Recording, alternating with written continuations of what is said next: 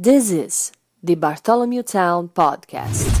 Hey everybody, welcome into another episode of the Bartholomew Town Podcast. I'm Bill Bartholomew. Today, something a little different. I was invited to have a conversation at the Rhode Island State House with a couple of really interesting people, one of whom is Rabia Chaudry, who is an attorney, author, and podcast host, and really well known for her work on the Adnan Syed case. You may remember this from the podcast Serial, as well as Rabia's podcast Undisclosed and her New York Times best-selling book, Adnan's Story, The Search for Truth and Justice After Serial. So this conversation also features Robin Kall, who is a book influencer from Reading with Robin. And again, sort of an impromptu, hey, Rabia is going to be in town to give a speech. She gave a speech earlier this week at the Aurora Club in Providence. So this invite came out. And again, we just met up at the Rhode Island State House, and you'll hear we're kind of bouncing around a lot of different topics, and just a great opportunity to sit down with somebody who has done the work. And you'll even hear as Rabia introduces herself, she doesn't describe herself initially as a podcaster or a broadcaster or anything like that. It really is about the work that took place on the show that is defining her identity, and I would even say perhaps her mission. And I just think that's a really fascinating thing, is that we're in an era where there's so much content out there, and you can peel the onion back a little bit and start to ask yourself, well, what is the content for? Is it serving just to build name recognition of the person who's behind that content, brand building, or are you actually doing work? So that, I guess, would be sort of the main takeaway from this conversation that we had. I would highly recommend anybody who hasn't checked out Rabia's work, be it through Serial or subsequently with Undisclosed and the books, highly recommend you do so. This is a major character in a lot of really important work that has taken place on innocence and in an exploding area of true crime, right? The innocence aspect of things is perhaps arguably the most important aspect of all of that work. Of course, justice in general matters, but there's something about the work of, be it institutes or individuals, proving innocence, those who have been wrongfully convicted, helping to overturn that just stands out as such a colossally important aspect of the type of work that you can do as an individual out there, no matter what your background is. Now, of course, with Rabia being an attorney, it certainly advances the cause significantly, and having built a brand, so to speak, through her work, it also allows for a great platform for that megaphone to be heard in a wider and perhaps more entrenched realm. But I don't know. I just thought this conversation was pretty relaxed, and we touch on women's history, particularly because we recorded this on International Women's Day. A lot of interesting stuff in here. Check it out. My name is Rabia Chaudry. I'm an attorney and advocate. My name's Robin Kall. I am a book influencer, reader, and book pusher too. Beautiful. So here we are at the Rhode Island State House, and there's specific reasons why we're here today having this conversation, but then there's a big picture sort of question that, or topic, I guess, that we could get into, which is, I think, the power of doing something. And we were kind of talking offline about not just protest, peaceful or otherwise, but actually taking action. Be it as an attorney, be it as a voice in a broadcast or podcast context, just within your community. So let's start with that theme. You've done something pretty spectacular and continue to do so. I've talked about it in the intro. Tell us about your world and what it's like now to kind of build on the momentum you've already established with such important work. You might have noticed that I introduced myself as an attorney and advocate, not necessarily as a podcaster and author. And the reason for that is because, I have been doing advocacy since 9/11 on behalf of the American Muslim community. And a lot of us who were young at the time, right out of college. I mean, like we just became, without wanting to, advocates. And for me, whether it's the podcasting, whether it's the book I wrote about Adnan, whether it's a lot of the work, these are all tools of my advocacy, frankly. It's hard for me to still consider myself like, I don't introduce myself as a podcaster because I use my podcast as a means to an end for the most part. And for me, like I went to law school thinking I want to be a filthy rich corporate lawyer. And then 9/11 happened, and there were all these things happening around us that just required so much attention and people and resources, and I couldn't look away. And when you start doing like the kind of work that has like direct impact on people's lives, you kind of end up doing it in one way or the other, I feel like, for the rest of your life. And that's where I'm still at. And for me, like for 7 years now, I've been focused on innocence work. And it's not like, this is not volume work. You can't do like 35 cases a year. You do like 2, and you stick with those cases for a very long time. But they all have such a profound impact on a family, on a defendant, and it's worth the time and effort. Do I answer that question as well? You want me to follow that? Yeah. Good luck. Rabia and I met through books, which is how I meet a lot of incredible people, and it's that connection. I mean, we met through your memoir, and when you read somebody's memoir, you're reading their heart. And I also had the pleasure of having breakfast with Rabia, so we were just old friends by the time I was on page 3. Because it's, when you connect with somebody on a certain level, you just get them in so many ways, and that's kind of what I do with books, putting them into hands of people who are asking what to read or what is meaningful to them or what they're looking for at the time. And so that's how Rabia and I met, but I can't follow that. I advocate for reading though, and meaningful books, and also pleasure, which is incredibly meaningful. So absolutely. Yeah. Let's start with that conversation on 9/11, which was, I'm a millennial, and it feels like, okay, you've got 9/11, the financial collapse in 2008, and then the pandemic, all of this with a number of other pushing the boulder up the hill type of experiences for everybody, but especially my generation. But one thing that came out of 9/11, besides, of course, the security and all that business, is a worldview shift that was in some ways horrific and in some ways also shined a light on the U.S.'s role in West Asia, in the Middle East, the relationship between the global north and, frankly, anybody who is brown, black. Sure. It shined a light on that. It's not that this started at 9/12. Right. At this, what have you learned from that experience? What's your biggest message in terms of, hey, take a look at the reality of our world and package it for people to understand? Gosh, I mean, that's a really big question because it's been a long time since 9/11 and I've learned a lot of lessons. But one of the most important things I've learned that I try to convey to especially young people is that change is possible. It is true. There was I grew up in small town America. My dad worked for the U.S. Department of Agriculture. We grew up like where there were chicken farms everywhere, right? We were always like kind of the odd ducks, but we were just the local brown friendlies. Nobody was, aggressive to us or rude to us. They were just a little curious. And I never really felt out of place, like in the country.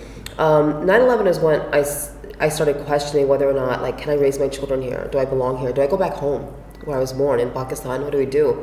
And it was really disheartening as somebody who really, and my parents really believed in the American dream, and my father passed recently, and he passed away believing in the American dream. I asked him 6 months before he died, do you ever regret moving here and leaving all your relatives behind? He said, never. Never. This country was worth it. And I started questioning all those values after 9/11 because I saw how our community was being treated, not just here, but obviously all over the world, where, casually bombing a wedding is like no big deal. Oh, we just took out like 75 people. It's okay as a wedding party. Oops. Having said that, the lesson I took from that is that there was a shift, though. I mean, for the longest time, the war on terror was supported, just as vociferously from on the left and the right. I mean, like, it wasn't like we found any safe space in progressive circles either after 9/11, right? So something happened with the election of President Trump. And I think that's when people realize, wait a minute, like there has been like this crescendo of like hate and animus towards especially Muslims, but all kinds of minorities. And here it is, like in live action form, it is taking political. I mean, we've been feeling the political impacts for a long time, but suddenly the canaries in the coal mine, like America started paying attention, like, oh crap, like how did this happen? Well, it's been building up to that moment, till the Muslim ban. It's not like it came out of anywhere. And I really think that America is able to take stock of itself and to course correct, and to, not on all fronts, but for many things, like, to kind of recognize where it got things wrong, like the war on terror. Like now we question, should we have been in Iraq? Should we have been in Afghanistan? What do we do? What have we done? Was Gitmo okay? What do we do? And I appreciate that. And that's the kind of thing, that's the lesson I try to tell young people, that it feels really disheartening in the moment when you're fighting a battle, but this country always has the potential to change.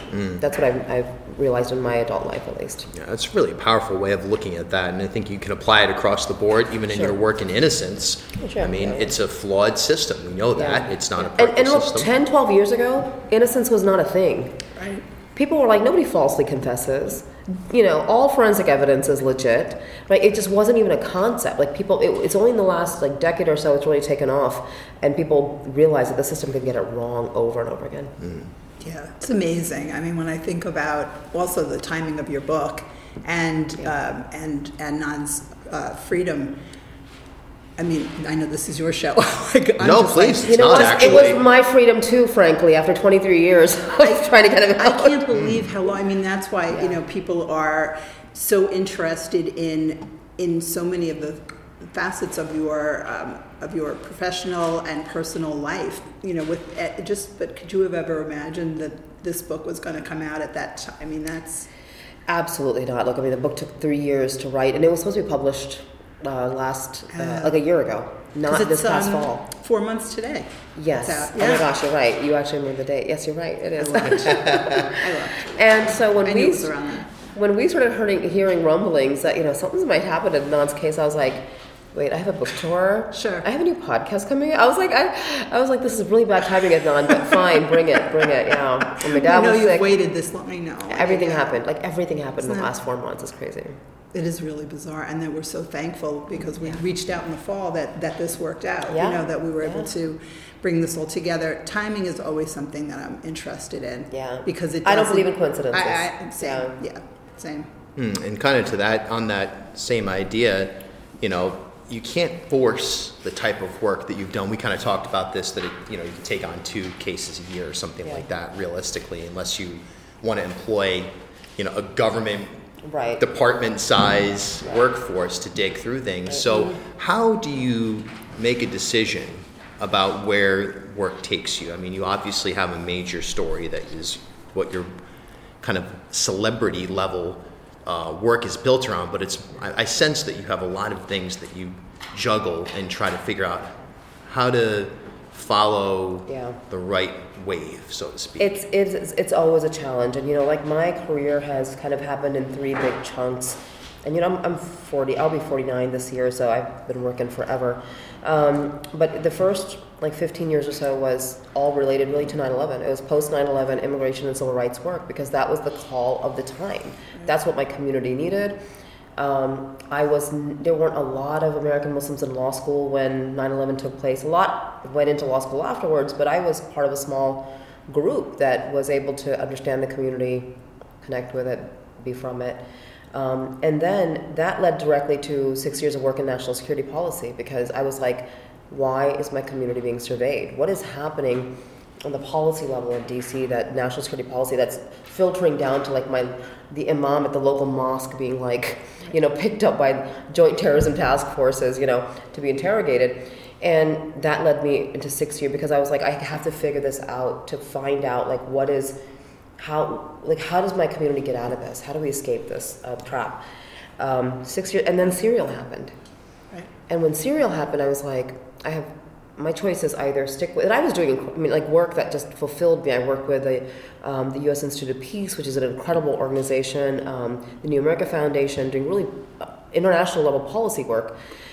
And then Serial happened. I was like, well, Serial will end, and then people will say that was an amazing story, and then forget about Adnan.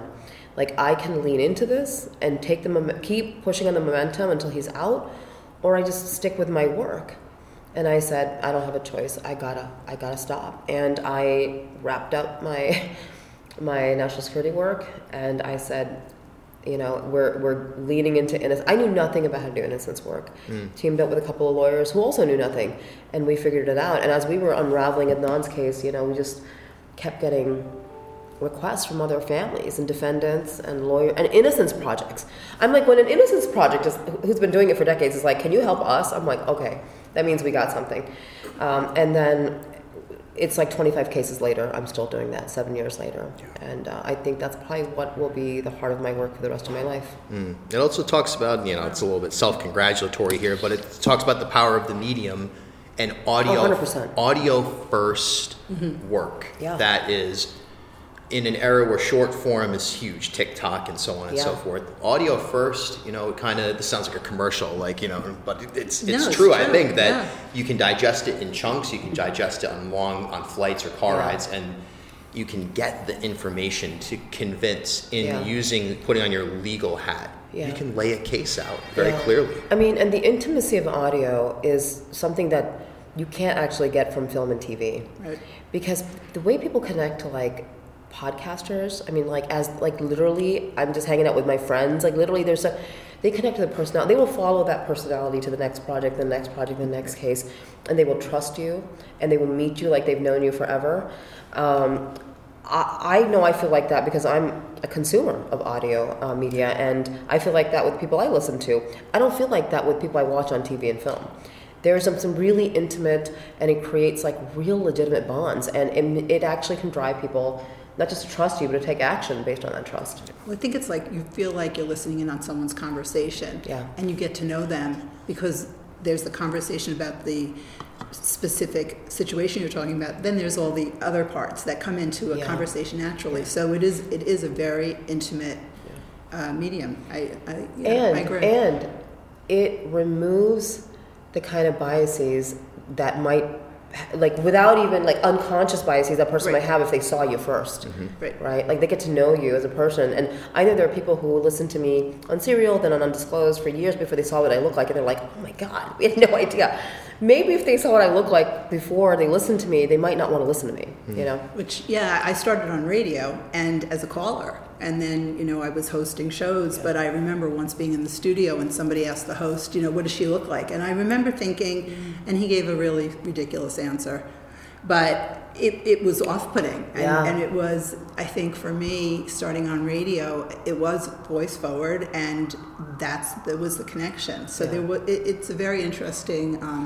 I didn't know what you look like. I'd never met you. Yeah, I thought I did, but I guess I didn't. Yeah, that's really interesting. It forces people to focus on your ideas. Yeah, it's like the voice. Exactly. Yeah. It's Exactly. The ideas come across first. So thank you very much. That's all we needed to hear today. The podcast and radio rule, and everything else is secondary. Thank you very much, all the big TV contracts.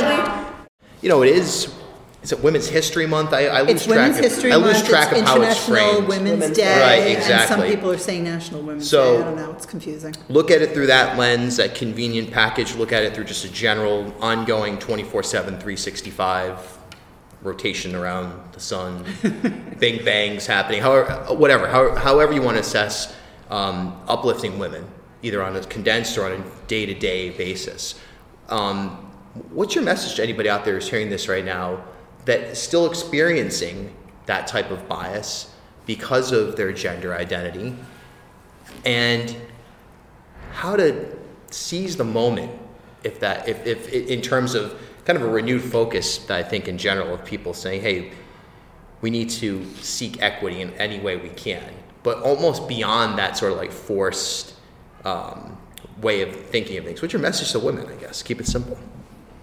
Keep it simple? No, to keep the question simple. To keep the question simple, what is your message to women?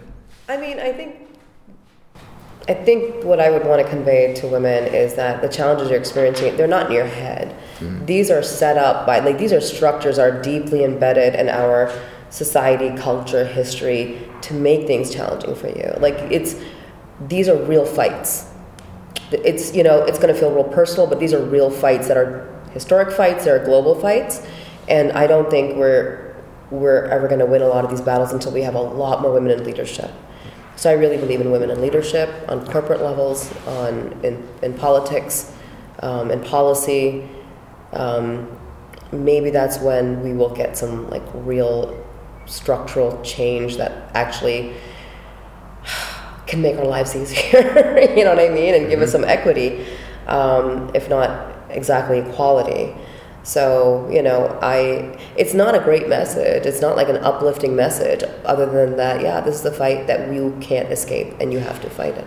This episode was brought to you by the University of Rhode Island Online, who are offering a cannabis certificate program. The legalization of recreational cannabis that went into effect last year, it can open doors for your career. If you're already in the industry or wondering what is the best path to break into the cannabis field, the University of Rhode Island has that program to help you become highly competitive in numerous areas of the cannabis industry. Fully accredited by URI's College of Pharmacy, their certificate program is 100% online, and it can be completed in 2 semesters. The next application deadline for the summer 2023 session is April 4th, and courses start on May 9th. Learn more at uri.edu/online/cannabis or give them a call, 401-874-5280.